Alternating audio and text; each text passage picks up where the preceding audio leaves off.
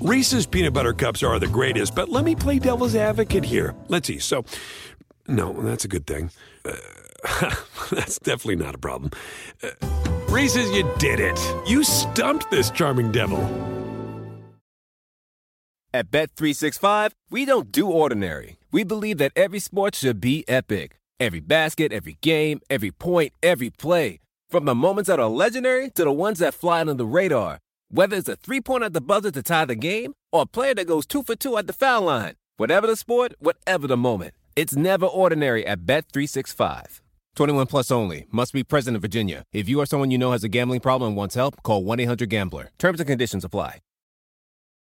All right, well, this was amazing. The All-Star Game is in the books. Love talking about the All-Star Game. Actually, that's not true. We're recording this well in advance because I'm actually on vacation right now. The one chance we get a chance to do that during the NBA season is the All-Star weekend. But hopefully this won't have changed too much in the 3 games that we missed between now and recording. We're going to do our center rankings, which is one that I have been looking forward to doing today because there are so many weird contracts at the center position. Just so many guys at the center position, a position that is really evolving, in some ways has more talent than it's ever had, and in some ways is less valued than it's ever been. It's also remarkable how few truly elite defenders there are at the position. I mean, I've always thought of the center spot as defense first and being the centerpiece of that, and you could think back even as recently as, Marc Gasol's role on those Grizzlies teams or all that, and there are certainly a few very high-end defenders, and there are a couple that will be in my tier 1. But there are a lot of really offensively gifted guys, and some of that is also, I think, that while the best of the best right now have been good defenders their entire career, some of these guys are offensively gifted and I think will get better. They won't become dominant, and so I want to see how that moves, and that could be a big differentiator for which guys, especially of the young guys, which is something I want to talk about, move into various tiers in this conversation. I think the other thing that really stands out about this position is the depth, and I think you could make the argument that once you get to maybe about the 25th best center in the NBA, there's not that big of a difference between the 25th best and the 45th best in terms of your actual results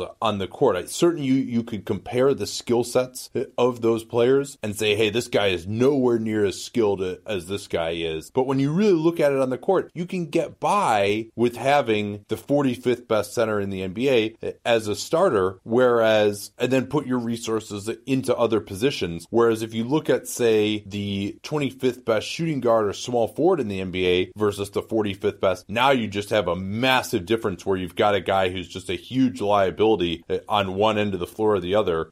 And so I think that's very interesting. I mean, there are a lot of quality players at this position, but if you just kind of have a guy who so he'll protect the rim a little bit, and he'll get some rebounds and set some screens, you're not that bad off. The other element of this, and it's been a challenge when we structure these in terms of positions, is that there are a lot of players who can play center who aren't on this list because they're primarily power forwards. And so Anthony Davis we had on the center list, LaMarcus Aldridge, Kristaps Porzingis, we did that list before his ACL tear. It's possible that after this we'll see how he is, that he might just be a center from now on. So those types of guys can do it, and that versatility is important, especially for guys like Serge Ibaka and Draymond Green, who can be smaller ball centers in closing lineups. So they're not on this list. Those are guys that can play center, but these are guys who it's their primary position on a normal team. That's what they would be, and that's where we really drew the line. And the issue, as it always is on the edges of it, is that these guys don't have as much situational versatility because that's why they're centers. There are a couple guys that can play 4, some that actually do, but for the most part, these are 5 only guys. Yeah, and you can, of course, make the argument that so many teams' best lineups include a Draymond Green or an Anthony Davis playing center rather than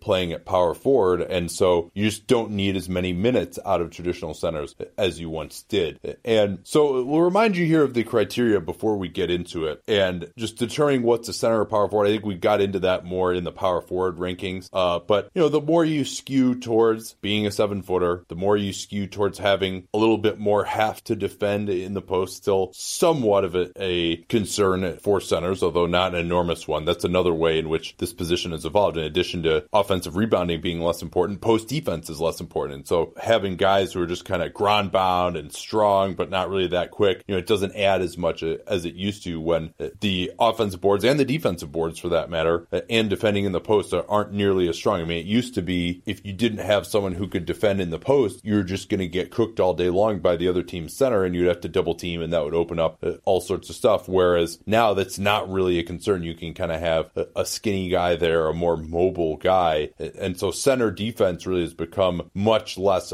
about defending in the post, but still somewhat important to have some half. The less you can shoot from the outside, the more you're a center. The less you can switch, the more you're a center or guard on the perimeter. And it's just, who are you guarding? Are you guarding the other team's center when you're out there? That's a big part of this too. And then if we're going to try and figure out, okay, who's better? How are we going to determine who's better? The inquiry is, who do we want for the rest of this season and the playoff? And the playoff part of this is important too, especially as we get into the later guys. There are certain players that just their value decreases substantially at that point. And also, as is commonplace for us in these, we separate into tiers. And the way that works for me, and I think you would agree with this, is that within a tier, the margins are much closer, and then the separations are important. So you might have a couple of different guys in the same tier, and people shouldn't be like, oh, you had this guy over that guy. Those are generally pretty close, and then the separations there. Some of the separations are really hard in the center spot, just because you're drawing a line when the differences, as you said in the outset, are different. But that's the idea. The idea is that within a tier, especially in the later ones when we stop, it's more about just this group of guys. Don't focus as much on which name we say first. The differences are different, which sounds completely nonsensical when I repeat it out of context like that, but actually made perfect sense when you said it. All right, we'll get started here. I was going to say without further ado, but there will be ado, because I want to tell you about our friends at Indochino. These suits are special because they actually fit you. If you've been toiling with suits that do not fit in this day and age, there's just no excuse for that anymore. There was a time when I was a lawyer, when I was coming out of law school, first I went to Men's Warehouse, and they claimed that they could alter it and they couldn't, and the being a tall guy, the matching pants for the suit jacket that ostensibly fit me, which it didn't, were size 40. My waist is 34, so they had to cinch it in, and it all billowed out around my waist. I didn't have pleats, but it almost looked like I had pleats anyway. It was really bad. And then I was like, all right, I'm starting to make some money as a lawyer here. I'll go to a nice department store and I'll get a suit, and I don't care how much it costs. I need to get a suit that fits me. And so I spent $1,000 on a suit one time, and oh hey, guess what? Even after 3 weeks of tailoring, still didn't fit me. Really a massive disappointment. And then I heard about Indochino. Went into their San Francisco showroom. They got my measurements, and they've made me a bunch of suits and shirts now that fit me exactly the way they're supposed to. And they're mine. I'm not oh hey, these are the pants that fit with this suit off the rack. We're going to make it, cinch it in for you. No, it's actually mine. The fabric is one of dozens that they have that I chose. I customized the lapels. I customized the lining. I got this sweet vest as well. If you can't make it to their showroom, they have a tutorial of how to measure yourself online. You can send in your measurements. 3 or 4 weeks later, your suit arrives. And what's more, it's only $359 and free shipping with that familiar promo code CAPSPACE. Easy to remember, we talk about CAPSPACE all the time here on the program. That's Indochino.com. 50% off the regular price for a premium made-to-measure suit using that promo code CAPSPACE. Everyone that I've talked to about Indochino loves it. I've recommended it just even in my personal life to many people. They like it. Probably going to actually just get all the stuff for my groomsmen at Indochino as well. Indochino.com, promo code CAPSPACE. All right, drum roll, Danny. I want to know who your number one was. My number one is Joel Embiid, which is remarkable when you consider that he's at about a season's worth of games right now in his entire career. But what makes him different is that he's an effective, at times dominant offensive player, and is still my pick for defensive player of the year. And that double is different. There are other guys who have a lot of talent, but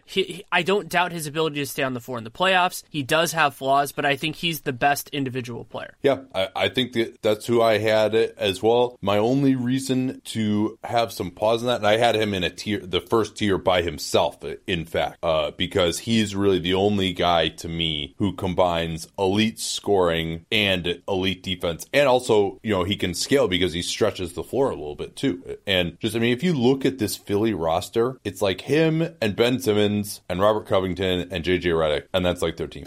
Like, it's 4 guys. And you see the ridiculous drop off when he doesn't play. You see that he's struggled a little bit in pick and roll defense lately, and I still am very interested to see how he does in the playoffs when he has to get out on the floor more against elite offenses, assuming they actually match up with one of those before losing in the Eastern Conference playoffs, and assuming they make it, which they seem on track to do. So really, my only concern, I mean, and also just the rate at which he's improved throughout the year. I mean, if you're going to say just for the rest of this season, the playoffs, who do you want? Like, you could probably bake in a little bit of improvement there for him as well, just to see how far he's come in things like passing out of the post in this season. And he's such a matchup nightmare, not only because he can shoot threes, but he and Towns, because DeMarcus doesn't even really post up that much anymore. He and Towns are the only 2 centers you look at where you're like, oh, like if we don't have like a real center to guard this guy, we're in trouble. Like he's just gonna get deep position in the post and go through us and get fouled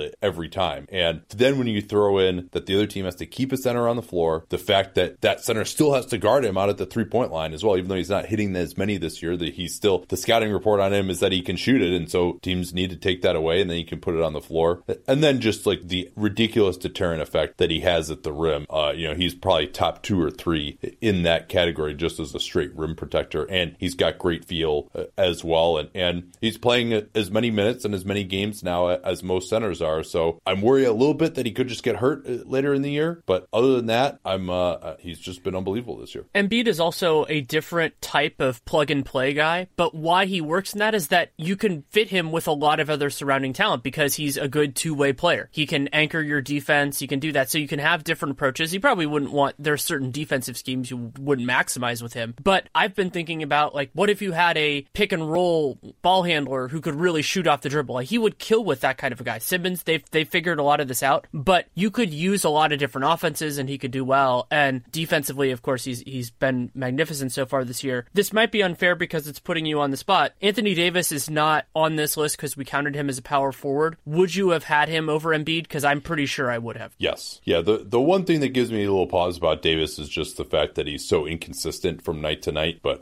especially if he could play in a system where he didn't have to be the number one offensive engine all the time and play some more defense. I mean, when he's played center, when they've had some good defense pieces around him, he's been elite defensively as well. Not as good as Embiid, but still excellent. And he's got the ability to get out on the floor also. All right, so who else? Did you have anyone else in your top tier? I did not, as I mentioned. I did, because of Joel Embiid's injury. If health were equal between these 3 guys, I would have Embiid in tier 1 by himself, but I had Towns and Gobert in my tier 1 as well. And it's funny to mark Embiid down for injury stuff and Gobert, who's missed a bunch of time, including this season, on there. But it's just, with the foot stuff, with Embiid and at back and everything else like that. But Towns and Gobert are both just spectacular talent. So I think on talent, they're a different tier, but for the practical matter of who you want for the rest of the season, I have them in the same. Yeah, and that's totally fair. I had the same top 3 as you did. I had Towns and Gobert in tier 2 by themselves. Towns, easily the best offensive center in the NBA, to my mind, which is a shame that he gets, the 7th most shots on the team every night now, which is just absolutely, completely insane. But we know that he can scale up and maintain his efficiency as he plays more. I mean, and you just to imagine, like, if he was on a team with some real spacing and shooting around him, what he could do in the post, because he's very much just dependent on, like, shooting threes. He's shooting 40% on threes this year. Efficiency is through the roof. We saw last year his usage rate was in the high 20s, no real drop in efficiency. And I mean, when you look even at like the RPM numbers, he's by far the best center there, by far the most versatile offensive center in terms of all the things that he could do: offensive rebound, pick and roll, pick and pop, post up, turn and face, spot up, take guys off the dribble, get out in transition. I mean, he can do absolutely everything offensively. I mean, he's, if not the most complete offensive player that we've ever seen in the NBA at the center position, he's very, very close. And he could even get better. I mean, just if you gave the circumstances and the time to get used to where the NBA is going, and I shudder at where he could end up being offensively, and then defensively, it's been inconsistent, to be sure. Well, one more thing too. I mean, I think it's on his offense, it's really underrated how good he is in the post. Like, there is nobody I've seen who can stop him in the post. Like, his size and strength is like he gets to the spot that he wants to get to just about every time. I mean, he doesn't look like the most jacked guy, but for whatever reason, he's able to get to his spot. And then his touch with both hands around the rim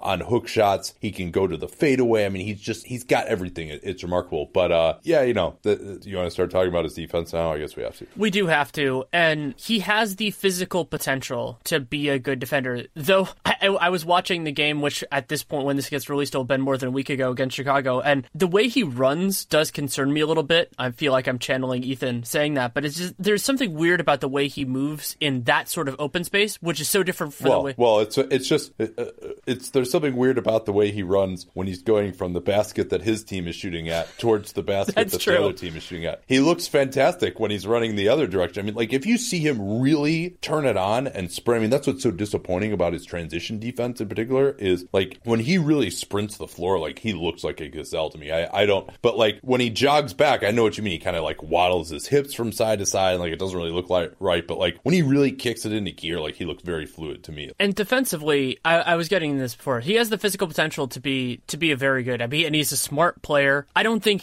I wouldn't expect him, especially with the offensive load that he should be carrying, to ever be dominant in that way. But at a certain point, and this happens a lot with perimeter guys as well, you start having to talk about how potential is less relevant than what they've actually done. And so they have had a couple nice moments. I will love to see at the end of the year how that coincides with when they've used Tyus Jones versus Jeff Teague, because part of the issue with Towns is just what happens when the perimeter is less sound than it is at certain other points. But he's not making the difference there that the two other guys I have in this tier, Joel Embiid and Rudy Gobert, are, where those guys, you have to account for them defensively. You game plan for them, opposing teams do, when they're on offense, and you see how they affect almost every single possession. Yeah, and Towns, the stats are pretty ugly. 56th in the NBA in defensive RPM among centers. And the talk was that he'd gotten a little bit better and a little bit more active, and I'd noticed that to some degree to be the case in December and January. And then, the Wolves defense a bit better. And then you look up in their last 10 games, they're 30th in the NBA in defensive rating. So he's still got a ways to go. I do think, especially in terms of switching out on the perimeter, if you were playing in a system where they did more of that, perhaps that would enable him to be a little bit more valuable. But the rim protection, the effort, and really, I mean, the number one thing to me is the transition, that he just is really bad at getting back, and getting your big men back is just so important to the integrity of your transition defense. But he's still a wonderful player. Rudy Gobert, did not really have a great start to the season, was in and out of the lineup. Then he missed time with that knee contusion. And since he's been back, though, I think he's announced that he is right there. His offense is underrated in terms of the gravity that he has getting to the rim. The strides that he's made as a finisher since he first came into the league are remarkable. And he's able now to not, catch the ball down low and not really get bumped off as much and go up for dunks, avoid the charge. He can even make a few passes at times as well. He's an excellent screener. He's regularly in the top of the league in screen assists, although that's in part because Utah runs the most pick and rolls in the NBA. But he is a solid offensive player. And then defensively, I think what he's done on a per play basis this year, I think he's a better defensive player than Joel Embiid. Better recognition, better feet, and close to, if not the absolute same force that Embiid is protecting the rim. And he's even shown some in individual defense too. I mean, he shut down Anthony Davis playing at center a few nights ago against the Pelicans. I mean, he's really had, against pretty much everyone except, maybe Houston or Golden State, he's probably the best defensive player in the NBA, just because he can stay with just about anyone that he needs to in conventional pick and roll defense. And he can clean up so many messes that other teams, so you think about what he could be on teams with less stout perimeter defense, he can help with that, and like so many centers that we've seen in the past. And a way to differentiate for me Gobert and Nikola Jokic, who is in my next tier, he's not my next player, but he's in my next tier, is that Gobert's defense to me is better than Jokic's offense, but it's pretty close. But why he's ahead of him is because defense is more important than offense to me for a center, and because Gobert is better on his weak side offense than Jokic is on his weak side. Yeah, that makes a lot of sense. I mean, and the reason for that is, if you have a bad defensive center, you're almost always going to have a bad defense. And if you have a bad offensive center, you can get offense in other places it certainly hurts, but you can get offense in other places. You can't get that defense in other places when the guy who's your last line of defense, if he's failing all the time, there's no one else who can make up for that defensively. So let's get into the tier 3. And DeMarcus is in this tier for me. I mean, obviously he's out for the year, so it's not really fair to say, okay, who would you want for the rest of this season? Because he wouldn't be on the list at all. He's not going to play. But just if you wanted to project what we think he'll be after returning from the Achilles and where it would fit in here, that's what I tried to do. So he was at the bottom of this tier for me. But my number 4 player and at the top of tier 3, which includes 4 players overall, was Al Horford. Al Horford is my number 4 as well. I titled this tier Almost, where these guys are yeah, these groupthink center ratings. Oh, they're not going to stay the same for very long. But Horford is a challenge because part of why he has looked so good is that he's such a perfect fit for what Boston is doing. He's defensively, he can play power forward and center. He can be a part of their offense without dominating. His usage is actually below 20%, and that's, if you think about all the positions equally, but that works. Yeah. Which in some ways is a knock on it is, too, because Boston could use a little bit more from him. He's been an effective player. And he's not consistently dominant enough to me to be in that next tier, but on certain teams, he can be incredibly valuable. So for me, that's why he's over Jokic, just because I like a guy at that who's a little bit more balanced, and Jokic his imbalance is on the side that it's a little bit more negative, just because we do have these questions about how good a team can be defensively if he is their center. Yeah, we do. And for Horford, what he's done in terms of his three-point shooting since arriving in Boston has really been a game changer, because in that DHO game, you really got to get out on him. He can space the floor at center, and the versatility of his jump shot has really improved as well from three. He's able to get those shots off quickly, which did not used to be the case for him. He's still money for mid-range if they need him there. And he can get into the post or put the ball on the floor and make the right decision. I mean, he's not really a plus option posting up against guys his size, but if you get him in the post on a switch, he can be effective. And then defensively, one of the smartest defenders in the NBA, has the feet to switch with most smalls. I mean, there's still a few that are going to beat him, and he's not incredibly explosive, but he's a solid enough shot blocker. He'll take charges, and he's just the quarterback of the defense. I mean, you might say that Horford, because he's averaging like 13 points a game now. I'm sure there are plenty of people who are like, how could he be this size, averaging 13 a game? DeMarcus averages, 29 a game or whatever it was. But I would say that Al Horford might be the player in the NBA for whom box score stats do the most injustice. Like, he does the most stuff of any player in the NBA that doesn't show up. I mean, whether it's spacing the floor, whether it's switching defensively, denying penetration, whether it's just reversing the ball, setting fantastic screens. He's a great screen setter, totally illegally, of course, but a great screen setter. And all of that is the stuff that doesn't show up in the conventional stat sheet that he is elite at. And that's why he's this high on both of our lists. For those who are questioning this, one thing you could watch is particularly the first quarter or the first half of that Celtics-Warriors game, where he was just everywhere, and it didn't show up a lot in the stat sheet. And they're a particularly hard team defensively. For they expose a lot of people. And yeah, he's out there like blocking Kevin Durant and Steph Curry and Klay Thompson 3-pointers in that first half. Like, it was and remarkable. So that's why he's over Jokic to me. Jokic, spectacular offensive player, not the same guy he was last year for a couple different reasons. Some of that being Mike Malone going back to playing him with centers, which I think is just a huge mistake. And that's actually toning down now that Plumlee got hurt. And we kind of know the book on him to a point. Oh, one other thing with Horford, his defensive rebounding is a big concern. Then that's a serious weak point, and also part of the reason why he wasn't seriously considered for tier 1, because yes, he is playing some power forward, and that's certainly, playing next to another big is going to lower your defensive rebound rate. But he's just not a great defensive rebounder. Those Hawks teams were not as good at defensive rebounding as you would have expected as well, but they were still a great defense because there are other parts of that are important. Yeah. Jokic was my number 5 as well. At 6, I had Andre Drummond, who to me has really come on defensively this season. He's had, the last few times I've watched him playing some of the best defense of his career, really affecting things at the rim. He's got the versatility and quick feet. He might have the best hands and quickness in short areas of any center on this list, because maybe unless you're going to go down to like kind of a Jordan Bell type of range, because he really has, and this isn't a coverage that a lot of teams play as much anymore, is being able to get up to the level of the ball in pick and roll, get his hands on balls, force guys to give it up, get steals, and then get back into the play with his superior speed. And then around the rim, he's just been more of a force. Fantastic defensive rebounder. Up until they made these trades, he was basically the only guy in their team who ever got a defensive rebound. And he's not doing as much of the DeAndre Jordan, hey, get out of here, this is my rebound when it's uncontested. And then offensively, completely changed the nature of his game this year. The terrible post-ups have largely been excised.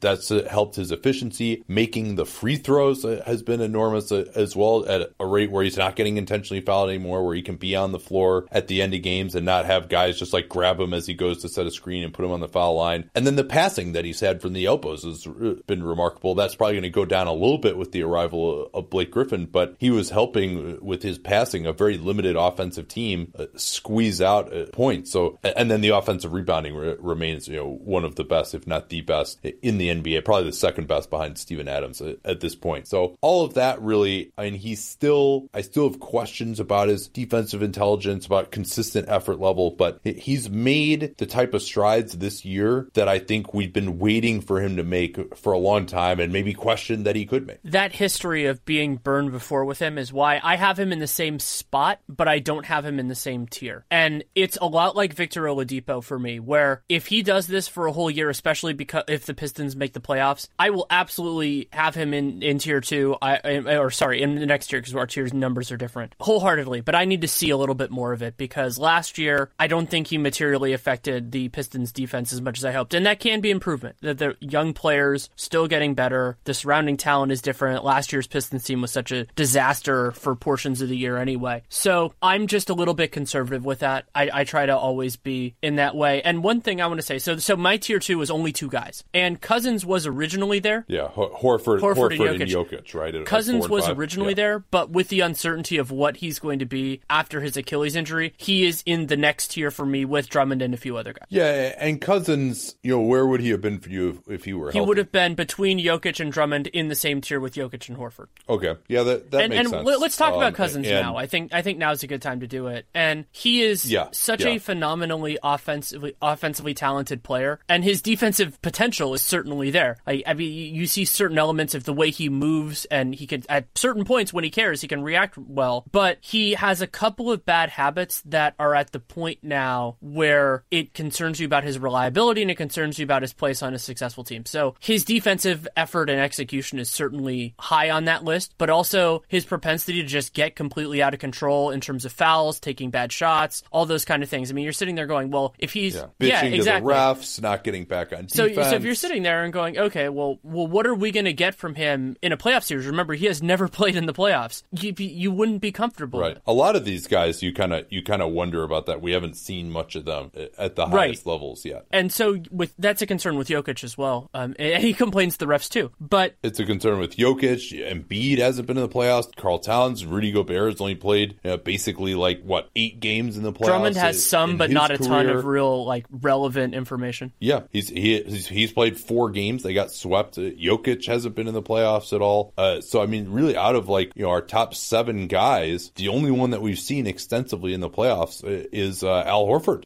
So and it's tough to say. I mean, we're ranking these guys in the regular season, and Horford, he's had some disappointing playoff runs to be sure. But nonetheless, I mean, he's not a guy who defensively is just going to get exploited. Whereas when you see a guy at the highest level, when teams have a chance to scout you, that's when you really get an idea of what their weaknesses can be. That just is the guy going to play harder and that's going to paper it over in the playoffs, or are teams just going to rip this guy apart? So we just don't have a great feel for a lot of these guys. Maybe, who knows? Joel Embiid, maybe teams just put him in high pick and roll with the shooter every time, and his defensive value is neutralized. Towns, maybe he switches a lot in the playoffs and he's a lot better. You never know necessarily what is going to change there. So with Cousins, the other part of it is just that he seems so much more comfortable and prefers to spend time offensively more on the perimeter than the interior, even though he's such an undeniable offensive player. And that's what makes him different for me. Why I had him below Jokic is that Jokic does a better job of being Nikola Jokic. He uses what he does so much better than Cousins. Cousins is still their efficiency numbers are still comparable, which is just a note of how insane DeMarcus Cousins is. That he takes worse shots in many ways and still is that efficient. But the defensive stuff and the unreliability, those are real concerns. Also, and then why he's in this tier below a couple guys for me in my next tier is because we don't know exactly what he's going to be. And if it's even a 5% or a 10% reduction, and it could be more than that, then that's what the margin is right now. So it's going to be tough for him. If he gets to be 100%, I have no problems putting him back where he was, but he's going to have to prove it. Yeah, and you expect, I mean, especially the defense not being in great shape.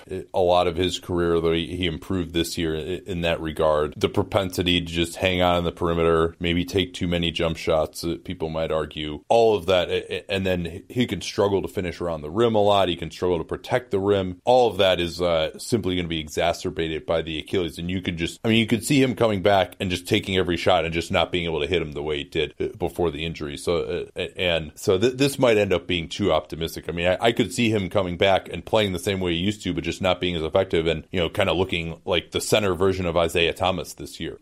With similar defensive effort as well. But worth noting, by the way, I mean, we've gone through my top 7. I forget exactly where we are on your list. 5 of these 7 guys shoot 3-pointers and shoot them like very easily, very comfortably as a big part of their games. I mean, Gobert and Drummond are the only 2 that don't fall into that category. So that's a pretty remarkable evolution. We're through of 6, the so it's position. basically the same. Yeah. Okay, so your tier is Horford, Jokic, Drummond, Cousins. Yeah, is that right? And that takes me through number 7, and then I have a new tier with 4 guys in it afterwards. But my number 8 overall is Steven Adams of the Oklahoma City Thunder, who's having one of the best offensive rebounding seasons that we have ever seen. So he would be 7 for me, above Cousins. That's basically okay. Cousins is going to be 8. I'll say that right now. And yeah, Adams, the more I think about it, the more I think I'm like giving Cousins just like too much benefit of the doubt here for coming back from this Achilles. Like I probably have him too high. Let's talk a little bit about Adams. Adams is in many ways closer to what the center position used to be, and I think there's a lot of value to that. The one big difference is that he hasn't been a great defensive rebounder, though I give him credit. I think he's a good box out guy. Oh, yeah. It's not like as long as the Thunder haven't been a bad defensive rebounding team. Yeah. It's just that he doesn't grab them. Yeah, and with Russell Westbrook and now Carmelo Anthony, like 2 of the bigger like rebound stealing hogs that we've had in the NBA, that's been the case. I mean, Adams just boxes out. He doesn't care about getting the defensive rebound because he's all about winning. That's one thing that I really respect about him. I respect his toughness. He always plays hard. His effort level is outstanding. He's got pretty good quickness. I mean, the best of the best can abuse him on switches, but he'll get out there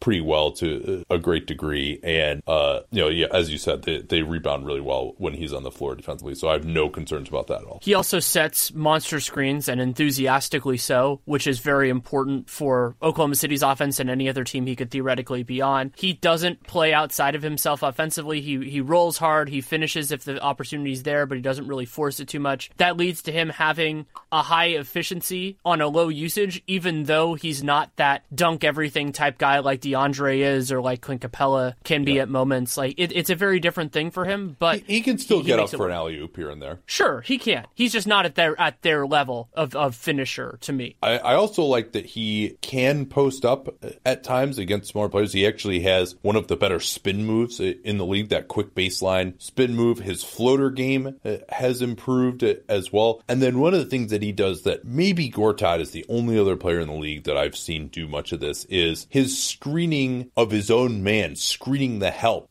to allow Russell Westbrook, the chemistry that he and Westbrook have, where Westbrook will start a drive, Adams will see that he's gotten past, and instead of trying to screen the guy that Westbrook is being guarded by, he'll just turn around and screen his own man so he can't help, and Westbrook will get a layup. And a lot of Westbrook's wide open layups at the rim, if you go back and look, like that's the reason. So he's a very intelligent player, plays hard, and then his ability to basically make Oklahoma City one of the best offensive rebounding teams in the NBA by himself, and then everyone else just gets back on defense so that to get that double, which we saw against the Warriors when they blew them out earlier this week as we record this, to be able to offensive rebound and also get back in transition defense as a team is a great advantage. We lose track of it sometimes, but he's also younger than some people think just because he's been around for a while. This is his age 24 season. He'll turn 25 in the offseason, so it's reasonable to think that he can improve from here or be at this level for a while, and that's value as well. It doesn't really fit in the criteria, but it's something that we should note. So he was your 7. Then you had Cousins. Yeah, Cousins at 8.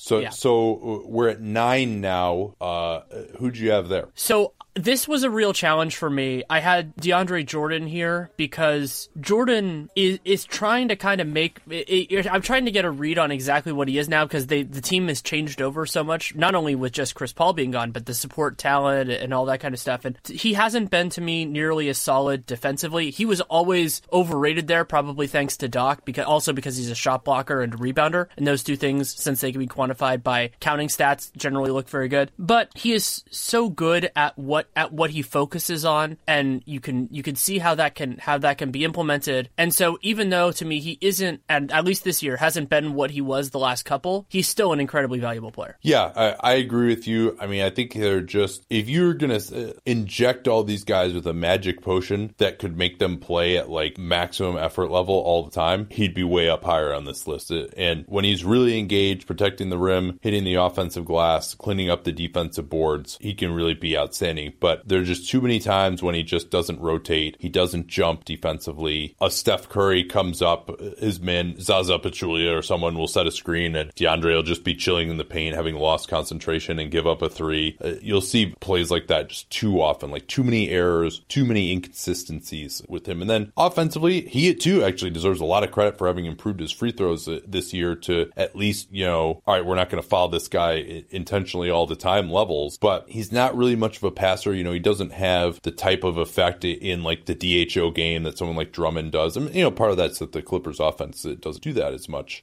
He is not really capable of even doing the like take one dribble and make a pass type of plays. If the ball handler gets trapped on the pick and roll, which like a Drummond or a Gobert can do, posting up really just doesn't have the ability to do that. Maybe he'll get right under the rim every once in a while and then they'll just foul him. Obviously, maybe if not the best, one of the 2 or 3 best lob catching centers in NBA history, but it's tough for him to ramp up the usage anyway. And I've never been incredibly impressed by his screening ability, his offensive intelligence. I think that there are a lot of times when he's not able to find the seam to get the pass underneath sometimes. So I don't know that he has like the greatest feel for the game in the world, but I mean the gravity that he has is undeniable. He's an underrated offensive center. So I had him at number 9 as well. And then number 10, who I really struggled with because I think Clint Capella has been better than him this year. And Clint Capella, you can probably argue at this point, has been a better offensive player this year. But it's just the situation that Capella is in is just so incredibly perfect that I just don't know whether it would translate outside of there, even if he's someone who has been able to switch more. He's got more defensive versatility. And I know you love Capella, so I want to hear what you have to say about him. And then also Capella really can't play more than 30 minutes a game just due to, I forget whether it's like asthma issues or something, but he doesn't play as many minutes and has more of an injury history, although it's not a huge one, than Jordan, who never ever misses time except for like the one sprained ankle that he had this year. Another consideration for Capella, who is actually the center leader in PER right now, 25.52, and a lot of that is just the ridiculous offensive year that he's having. But also,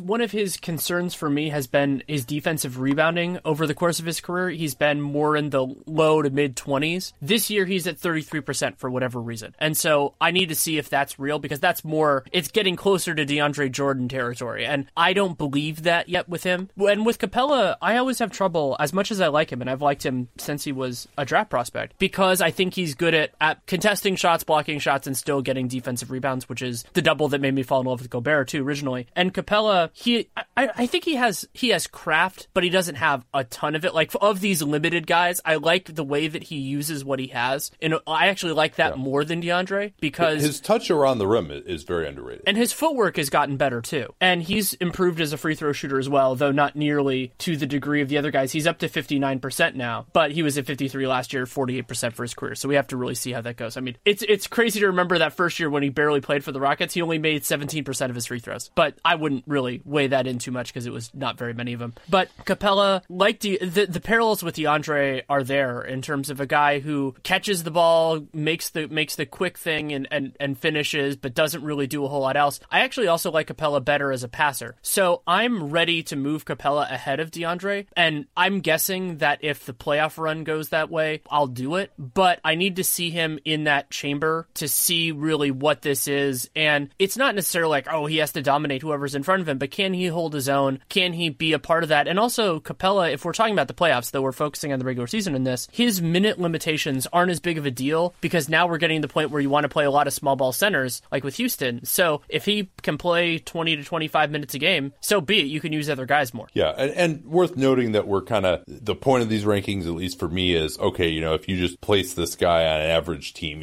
how much is he going to boost his team's performance? So that is a concern there. I mean, you're thinking if you've got a guy who is the number 10 center in the NBA, you want him playing 38 minutes a game in the playoffs, right? So if he can handle it, sure, especially if they're good enough to. Yeah. Though this is right around where the threshold, and that says something about where the center position is going. This is around the threshold where you'd rather play not the elite guys, because obviously, you'd rather have Draymond Green at center than a lot of these guys. But this is around the point where you start to have the conversation, which is a big statement in terms of where the center position is. Yeah, the conversation of, all right, are we better off playing small for part of the year? And I think, if you look at just this, we're at 10 now. My number 11, rounding out tier 4 is going to be Marc Gasol. Although this is another one where I'm worrying that maybe I'm just giving too much to him on reputation. His 3-point shooting, his distributing has been good. His defense has just been horrendous this year compared to the levels he used to be at. He's older. Maybe that's gone. Maybe it's just he's got to do so much offensively that he just can't be the defensive player that he was. So you don't know. Maybe if you were on another team with some more scoring threats, it'd be a little bit different. But I still think he's a fabulous offensive player. And if he had more around him, we might still be appreciating him more. Or we could just say, well, he's 33 now. He's getting pretty close to being done. But the fact that he spaces the floor as well is pretty nice. And so that's why I had him. But yeah, I mean, that's what we're getting to here is, all these wing guys, like they're going to play 35 minutes a game in the playoffs. Whereas big men just naturally can't play as many minutes, but you also just want to bring in other guys as well to give a different look than these traditional centers. My tier with Drummond, Adams, Cousins, all that did not include Marc Gasol.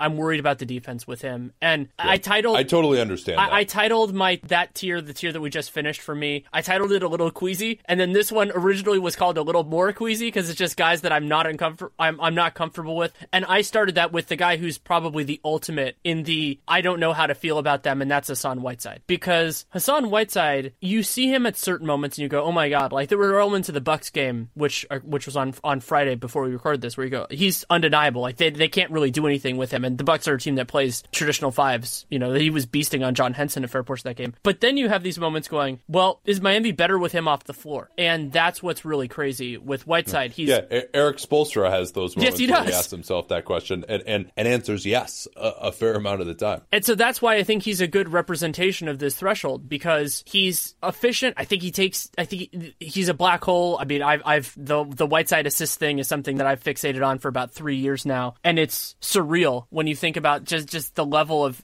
zoned in that he can be in that. And defensively, yeah, he's real high in defensive RPM, and Miami has a good defense, but I'm still personally not convinced that he is the reason why their defense is so good. They have a bunch of guys that battle on the perimeter, and I see a lot of other reasons. He certainly helps at moments, but the way that he sometimes chases blocks, the way that he sometimes gets in foul trouble, he's never ever leaves the paint under any circumstances defensively. Him this year, assuming Miami makes the playoffs, I think it'll be a good clarification with him and also where the NBA is going. But God, I had so much trouble with him. Yeah, I agree with you. And worth noting too, although he's had a lot of nagging injuries in his career, that he's not necessarily healthy right now. He's got that big ass knee brace on, missed time earlier, has said that he is not 100%. So maybe that's worth noting. But we can also, if we're saying, hey, for the rest of the season, I don't know that we can expect him to really improve much from a health standpoint. Yeah, I mean, I had him at the top of this next year, which I didn't necessarily rank in terms of numbers, but I kind of entitled this one of just solid starters who have some two-way value. And that's a generalization. So I had Whiteside at the top of that tier as well. I mean, that's another one where it's like, really, he's not even closing games. Is he really making winning plays? I know he has the defensive RPM aspect, which made me feel a little bit better about him because they have not been as good with him on the floor defensively a lot.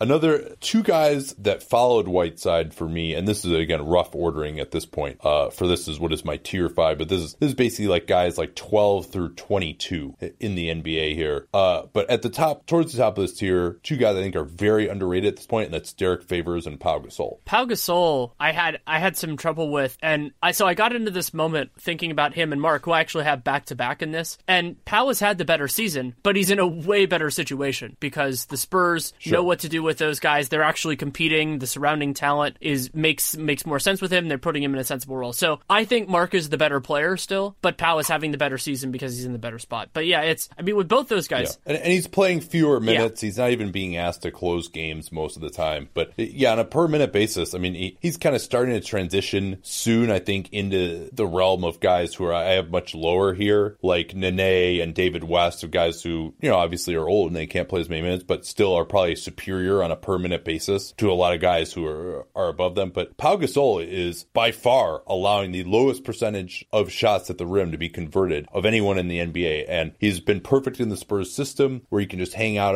under the rim and block shots against a lot of teams. And the Spurs are still the number 2 defense in the NBA with no Leonard, and Danny Green hobbled for a lot of the year. I mean, Gasol deserves a decent amount of credit for that. He does. And I think Gasol could end up being one of those models for just where guys like him go. And we've wondered about this with Greg Monroe and lots of other players. And Gasol Pau is so much more talented than a lot of those guys will end up being. He's going from Hall of Fame place down to where he is right now. And I think that's a good thing. I think it'll be good for the league. But, you appreciate it for what it is. And Derek Favors is interesting because I had him just below the Gasol brothers. And part of it is just because I don't have a good feel yet for how he is as a rim protector because he gets so many of his minutes with Gobert. He's bad. He's bad. So, and also, I think pretty much any time that he has been asked to be the center in the last 4 or 5 years, he has not been adequate as a rim protector. But he could move his feet on the perimeter better than a lot of these guys too. And also, if you played him at the 5 with more floor spacing around him, as the Jazz did for portions of this year, especially when Gobert had his more extended absence, their offense looked. And look what Favors did in the playoffs last year. He was outstanding in that series against the Clippers. I mean, he was putting up high teens points per game. He's one of the best finishers. He can do a little thing about the dribble. He's actually hitting a corner 3 here and there now too.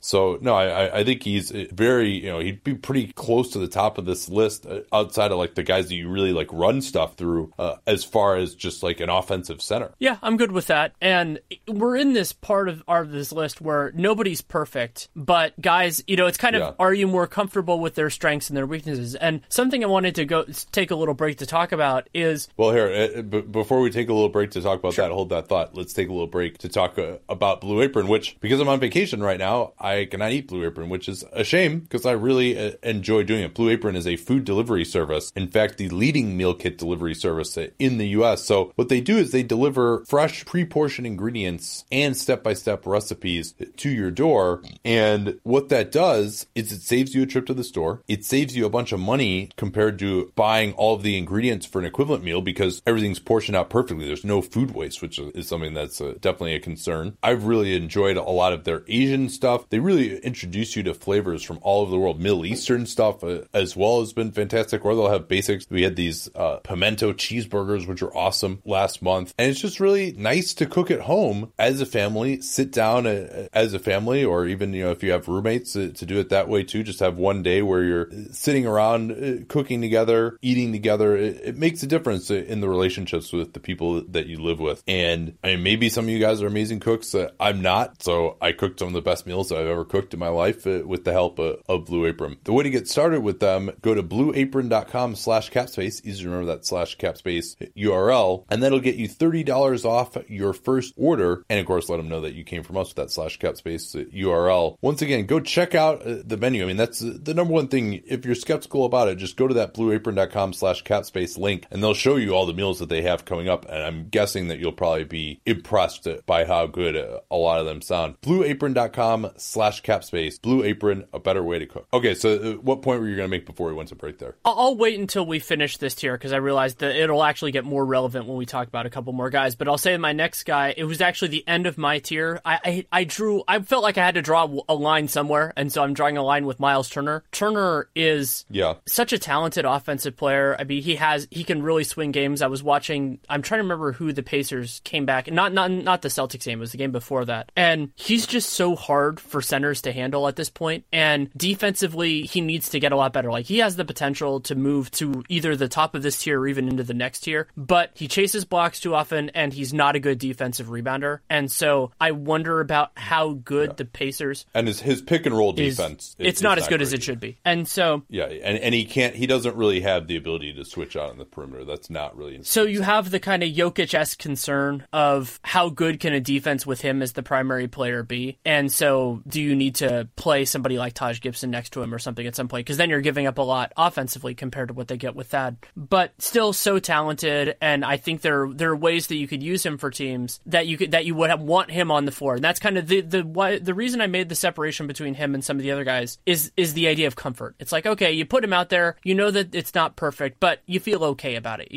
And that's a good place to be, especially right now. And also, I think he's kind of the last of this group where even in a playoff series, I think you want to give him like, mid to high 20s in minutes if he's game and he can actually do that. Whereas some of the other guys, it's going to be a little bit like there are times that they'll get played off the floor more frequently than I feel like with Turner. Yeah, Turner, the Pacers have probably been a little bit better with Sabonis at center with the starters than with him. The shot blocking, he is a great pure shot blocker, as you mentioned. He has some offensive limitations too, though. He's not really a guy who can work and make a great decision once he catches in pick and roll if his initial shot is taken away. In the post, he's pretty much limited to even on a switch, catch the ball at 15 feet and then turn over his right shoulder and just try to shoot over the guy, which is, it's just not going to be an efficient shot unless you're Dirk Nowitzki. Even Kristaps Porzingis can't be that efficient on those shots, and his offensive rebounding is negligible, just not a great threat as a role guy. Also, his finishing around the rim, if he can't get a dunk, is limited, so that's another concern for him. And just the advanced stats don't like him. He's a negative RPM this season, and so you'd be hard pressed to find statistical evidence that he's been that effective. I do think the shooting is coming along in pick and pop as a three-point shooter, and we saw him completely destroy Dwight Howard a couple weeks ago. These centers who don't want to come out of the paint can't guard it. But I mean, he'll have games where he never takes a shot inside the paint, or he'll take one or two, and that's concerning. I think he's a player who has such clear strengths and weaknesses on both ends. I mean, there are things he's great at offensively, some things he's really bad at offensively, and then even more so defensively, some things, I guess one thing, shot blocking, that he's great at, and then the rest of the stuff, he's mediocre to below average. Okay, so So I think in some ways, I kind of felt bad about having him as high as I did, because they're just, I mean, you look at some of the things that he can do, and you're like, oh yeah, this guy's pretty high, but like, we have not seen statistical evidence in his career that he's It might not be fair that I trust him more than some of the guys who are a little bit lower on this list, like Yusuf Nurkic, or... Yeah, and you've always been higher on him. I had him over Porzingis as a draft prospect. Yes, I have. Yeah, I mean, I had him around, number 15 in the NBA, so that might be too high for him. Okay, so then for you, who else is kind of in this area? Because I have a little bit of a line, but it's the most faint line that I felt comfortable drawing. I just didn't want a group that was so big that it was unwieldy. Yeah, I mean, this is basically almost like every other established starting center in the NBA, and I did kind of cut it off a little bit into another tier, but even that seems very arbitrary to me. And what I try to do is just look at it as like, all right, who are the guys that you can say are at least average on both ends of the floor? And so, but even those guys you wonder about, right? Like Dwight Howard I had in here. You, of course, wonder about his locker room influence and his inability to get out of the paint, but he's still a good rim protector. He's still a guy who can get on the offensive glass. He'll control the defensive glass. I mean, I guess maybe you could say he's average on both ends in the right circumstance. I mean, because now we're also getting into like, well, what's the matchup for the guys, right? Like, what is their versatility? How often can they stay on the floor if they're not going up against another traditional center? That becomes difficult. Robin Lopez would probably also be in this area for me. I think Kelly Olynyk is underrated, although that's more skewing towards offense than defense. And then I had four guys here at the bottom of this tier that will probably be a little controversial, but the reason that I like all these guys is I just think they have more positional versatility and can stay on the floor more while still doing some decent things on both ends. So Jakob Poeltl and Bam Adebayo, I may be early on both of those guys in perhaps the same sense that I've been a little late on some of these guys we were talking about earlier, but I think both of those guys are just, excellent rim rollers. Adebayo actually has been like making passes out of the post. He's not a great rim protector yet as a help defender, but his switching has been remarkable. He plays really hard. He's just a huge physical force as well. I haven't seen really hardly anyone get the better of him, no matter who it is on a switch defensively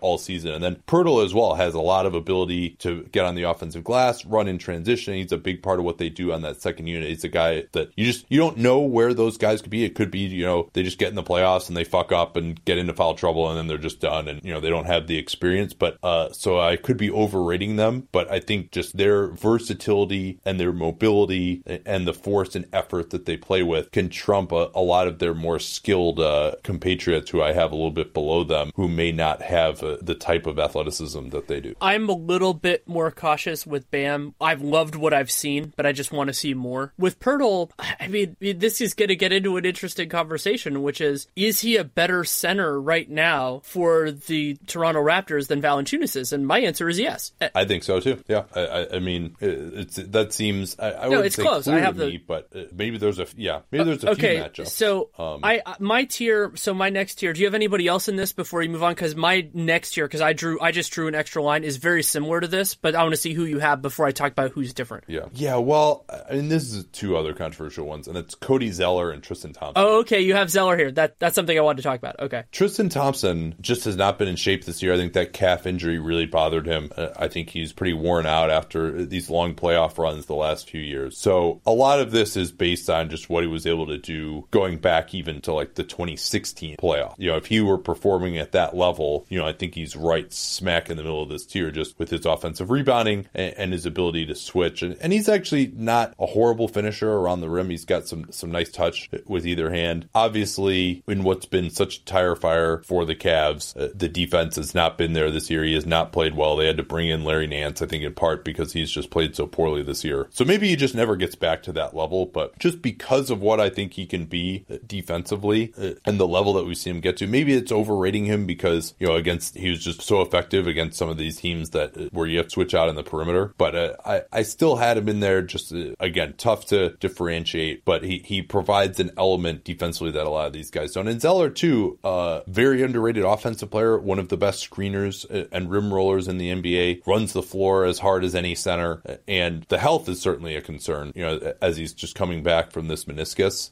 But I think his mobility defensively, he protects the rim. They've had no problems defensive rebounding when he's been out there in his career. Unclear if he can play that many minutes. So I certainly would understand if people are like, why do you have these guys that high? But I think that they provide elements that maybe some of the guys below them can't in a modern sense. Here's the Cody Zeller stat that I wanted to bring up. So last year, he was an RPM darling. He was a very effective player. Last year, him being out basically killed their season. And this year, he has to play all of his minutes with Frank Kaminsky. He played 89% of his minutes last year with Kemba Walker, 36% this year. Yeah. I think at 100%, he's a better player than Dwight Howard. And Dwight has had a nice year, and he's put in the situation. You could make an argument that Dwight without Kemba would be way more disastrous than Zeller without him. So as a value proposition, there are elements of that make sense. But he's been hurt by this absolute just train wreck of a bench. And Zeller, it's also weird because his usage rate is low because he's more of a complementary player. It's just that there's nobody else to really complement him on this second unit that the Hornets are running. Yeah, I mean, being a great screener doesn't help when you're setting a screen for Michael Carter-Williams and they just go under every single time. So I agree with you. I think he's someone who might be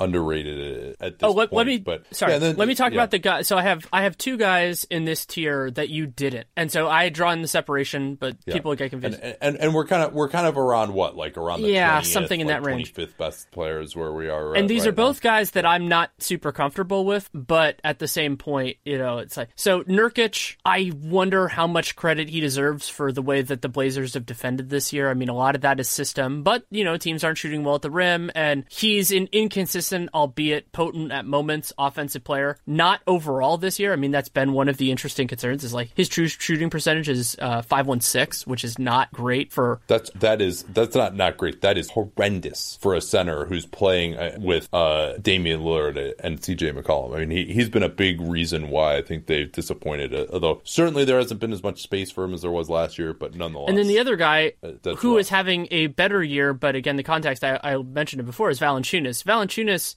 he's unspectacular in certain ways because we're so comfortable with what he does well, but I think he fits in this kind of like Cody Zeller type of area. He's also shooting some threes now and actually making some. Not enough yet, like some of his teammates, where I'm not buying it as being a part of who he is now. And also, he's been a very good defensive rebounder for a while now, and so I like that part of his game. So these are all imperfect players. Nobody's gonna, if anybody checked all the boxes, they'd be way higher. But I think they're in this tier for me. Yeah, I had Nurkic and Valanciunas at the top of this next tier.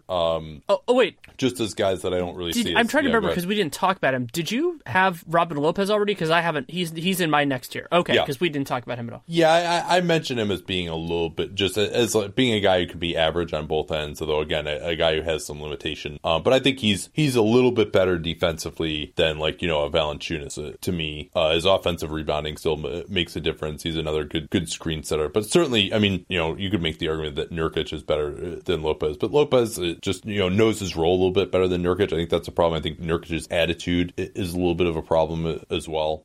But yeah, I mean, a lot of this next tier was interesting. Okay, well, actually, before we get to the next tier, I want to make the money point I was going to make before. Look at this group and think about the variance in terms of their current contracts and their next contracts. So Hassan Whiteside is getting his max, and I have no idea where his next contract is going to be. Zeller's more in the low teens area. Kelly Olynyk you had in this year, I had him in the next one. He got paid, I think, like $15 million this year, and then you have guys on the rookie scale contracts. So this is the area where I would be very, very, very reluctant to pay guys. Yeah, and that was the point that we made, I think, at the outside of I've got Aaron Baines, for example, at the number, he's in the mid 30s, for me, could even be a little bit lower than that, or even a Zaza Pachulia or John Henson or Kyle O'Quinn, even someone like Alex Len, who, I think if he got into a better system could be okay, or Costa Koufos. I mean, those are all guys who, if you had a decent team around them, they could just be a starting center for you, and so why, and yeah, there's a little bit of a drop off between those guys and a Robin Lopez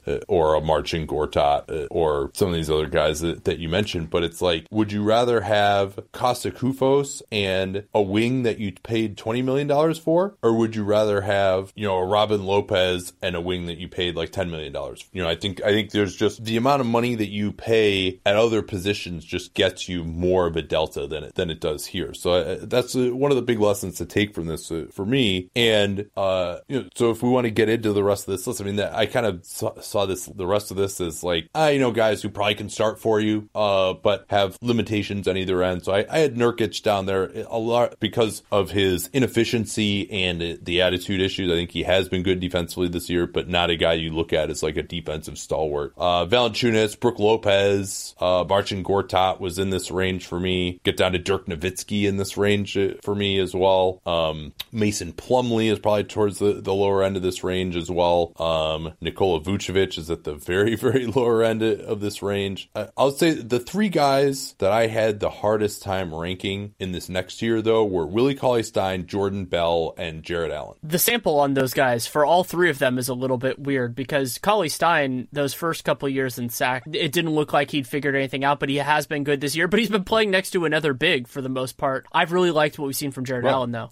We've never seen Cauley-Stein get a chance to play, I mean, maybe a little bit with Tolliver last year, but then, Cousins was still there too, right? So we've never really seen Cauley-Stein get a chance to play as a rim running center and then a switch guy. I mean, his potential in that game where they beat the Warriors at Oracle, granted Curry and Durant didn't play in that one, but you saw he dominated offensively with his ability around the rim, and then his ability to switch defensively was impressive, but he also just takes a lot of dumb shots. He thinks that he's going to be, this great offensive engine scorer type of guy, doesn't seem to be the most engaged in the locker room, but still a guy who has a lot of potential, and you just wonder what he would look like on a real team. One guy I don't think I've heard you mention that I really like in this area, I actually have him towards the top of this tier, which is a little bit because I had Nurkic and Valanciunas ahead, so it's a little different than yours, is Dwayne Dedmon. Dedmon is imperfect, but I trust him more defensively than a lot of the guys on this list. And offensively, he doesn't screw you too much. He's not great. He's not going to be, gangbusters. But in this kind of fringe starter, heavy backup role, I feel more comfortable with him there than a lot of these guys. Yeah, and he's made some strides with the jumpers this year as well. He's another guy who, whether it was that illness or who knows, just for whatever reason, just was inexplicably out of the Spurs rotation last year, and they ended up doing just fine without him. So, yeah, I mean, I would have him kind of in the high 30s or mid 30s, I would say. I mean, I'd have him below maybe a Mason Plumlee. And then you also get into the really good one-way guys here too, like Sabonis, Dirk, whom we mentioned, Enes Kanter, Greg Monroe, Vucevic, whom we mentioned. Those guys fall into this category too. But what do you think about Jordan Bell and Jarrett Allen? I mean, other guys we have not seen a ton from, but kind of seem like, those guys could be in the sort of position I was talking about with Poeltl and Bam Adebayo pretty soon here. But Bell just hasn't played enough, makes some mistakes. He's very slight as well, I think, to the point where that can be, he's going to really struggle to match up against a lot of centers in the post, and they'd have to double. And then Jarrett Allen, has been the best center on the Nets this year, but also, and has made some strides, but again, you haven't seen him on a real team really playing any kind of high leverage stuff. But a guy whose potential I love. One big big thing that works to those guys' benefits is that they already fit in with the idea of a center who plays fewer minutes and just plays really hard. I think they can do that better than somebody like Marcin Gortat. Gortat's a way more talented player than those guys are. But with where the league is going, I think that you can make that work. And you mentioned Gortat, right? He's in this tier for you? He's in this tier for me for sure. Yeah. Okay. Yeah. And yeah. so... Yeah, so, and this tier, this is all, from guys who are like 23 to 35. And the line between these guys and the ones below is it's tough. I mean, I had to just sitting there going like, there are guys that I like better and guys that I like worse here. And so, those... Yeah, and a lot of it is just simply like, Enes Kanter just happens to be starting for the Knicks this year because he's on the Knicks, whereas like if it were Ed Davis were on the Warriors, he would probably be their starting center, as opposed to Zaza Pachulia, and he might do a better job than Zaza Pachulia, but it's just Pachulia is a quote-unquote starter, even though he gets the Keith Bogans every night, and Ed Davis doesn't, but Ed Davis might be a better player. So, I mean, there's just a lot of... The point we keep making is there's so much interchangeability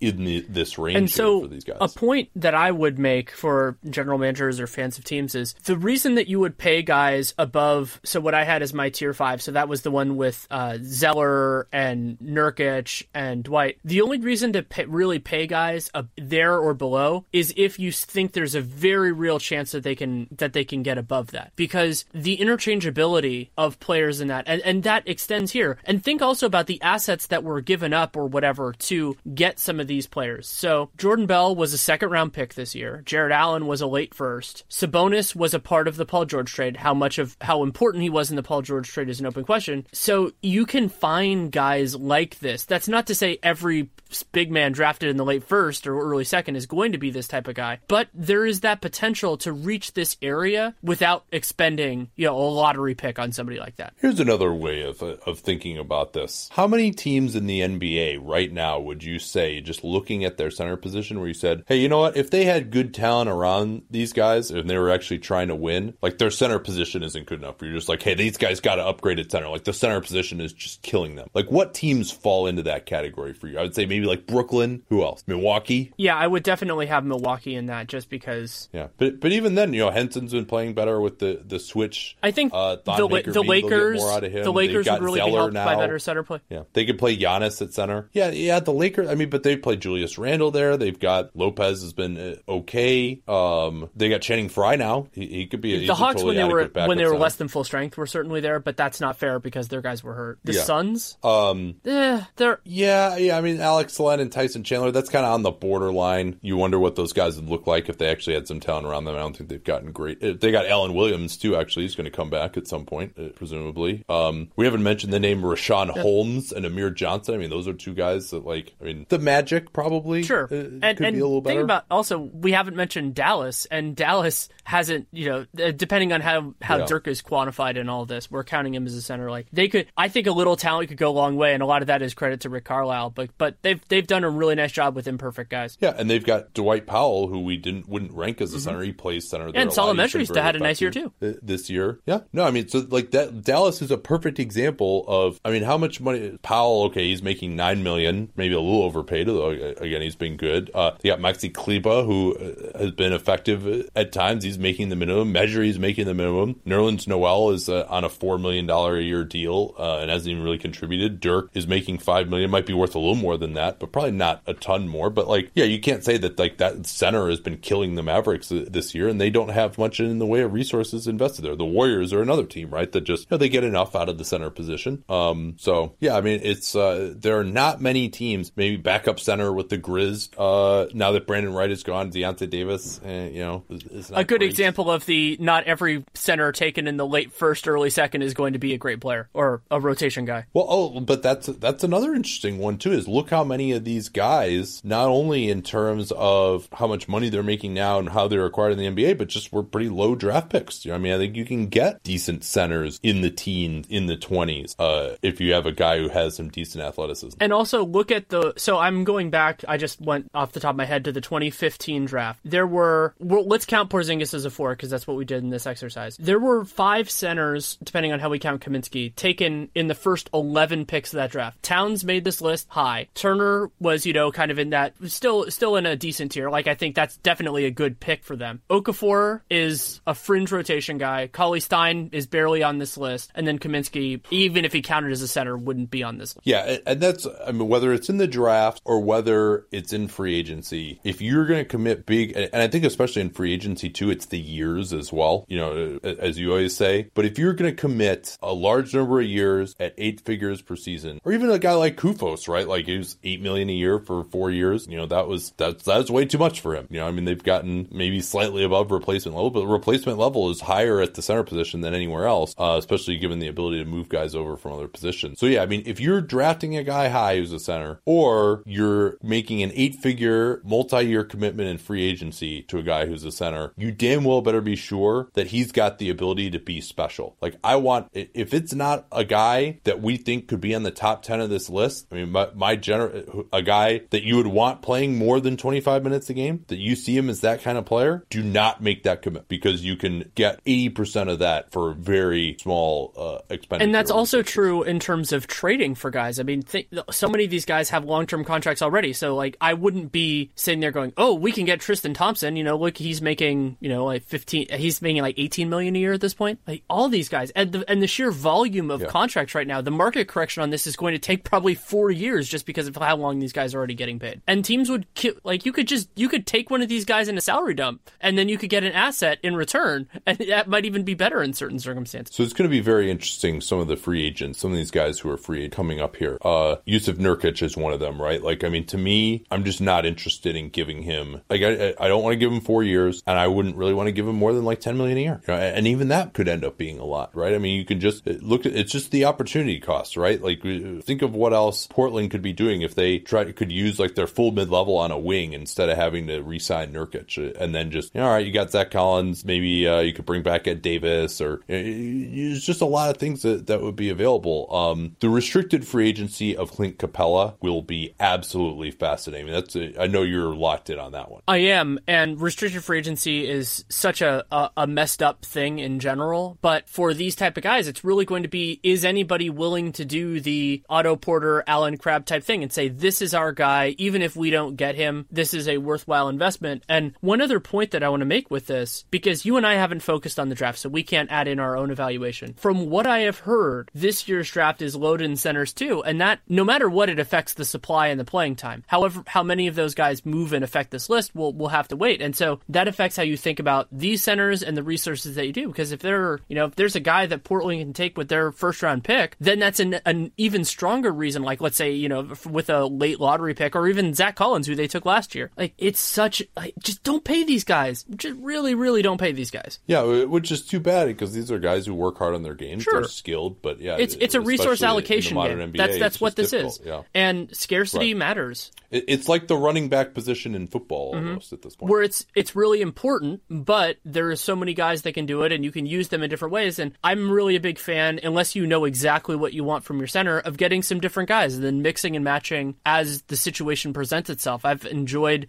there are some teams that can even do that with their backup centers. They have one guy who makes more sense against certain teams, and another guy like Boban has been used in this way at certain moments in time. And you talked about Clint Capella being an interesting one. The other guy that I think is maybe the most challenging guy to predict in all of this is Favors, because what he wants, what another team wants, who is going to say that he's there, and because he's unrestricted as opposed to all these other guys that are restricted, but he's still young. Like, maybe a team would say, hey, we'd rather have Clint Capella, but we're never going to get Clint Capella, so we can get Favors. But at the same point, maybe he gets the mid-level exception and just ends up being a really nice contract. Yeah, and that's why when we were talking about the trade deadline the other day, I was like, especially now with he and Gobert playing better together, they've now won 8 straight with those two guys getting significant minutes together. They're not just like trying to split those guys up as soon as possible. And with Joe Johnson gone there, I guess when Crowder is there, he'll be a more stretch 4 option too. But, maybe Utah just says, hey, you know what, Derek, like 2 years, $23 million, just come back here. Maybe that's his best offer, maybe because they'll have his bird rights. They can offer him more than mid-level. I don't see any cap space team wanting to sign him for more than the mid-level. And even, maybe there's a team that might want to go 3 or 4 years with the mid-level. But maybe he does end up coming back to Utah. And playing power forward. So maybe he shouldn't be on the center list. But I think for most teams in the league, he would be a center. But this this has been enlightening. We should probably wrap this up here. Don't forget our sponsor, Blue Apron, blueapron.com/capspace, and also Indochino. Use that capspace code to get any premium suit for $359. We'll be back on Thursday night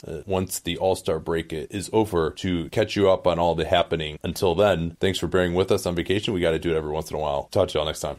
At Bet365, we don't do ordinary. We believe that every sport should be epic. Every basket, every game, every point, every play.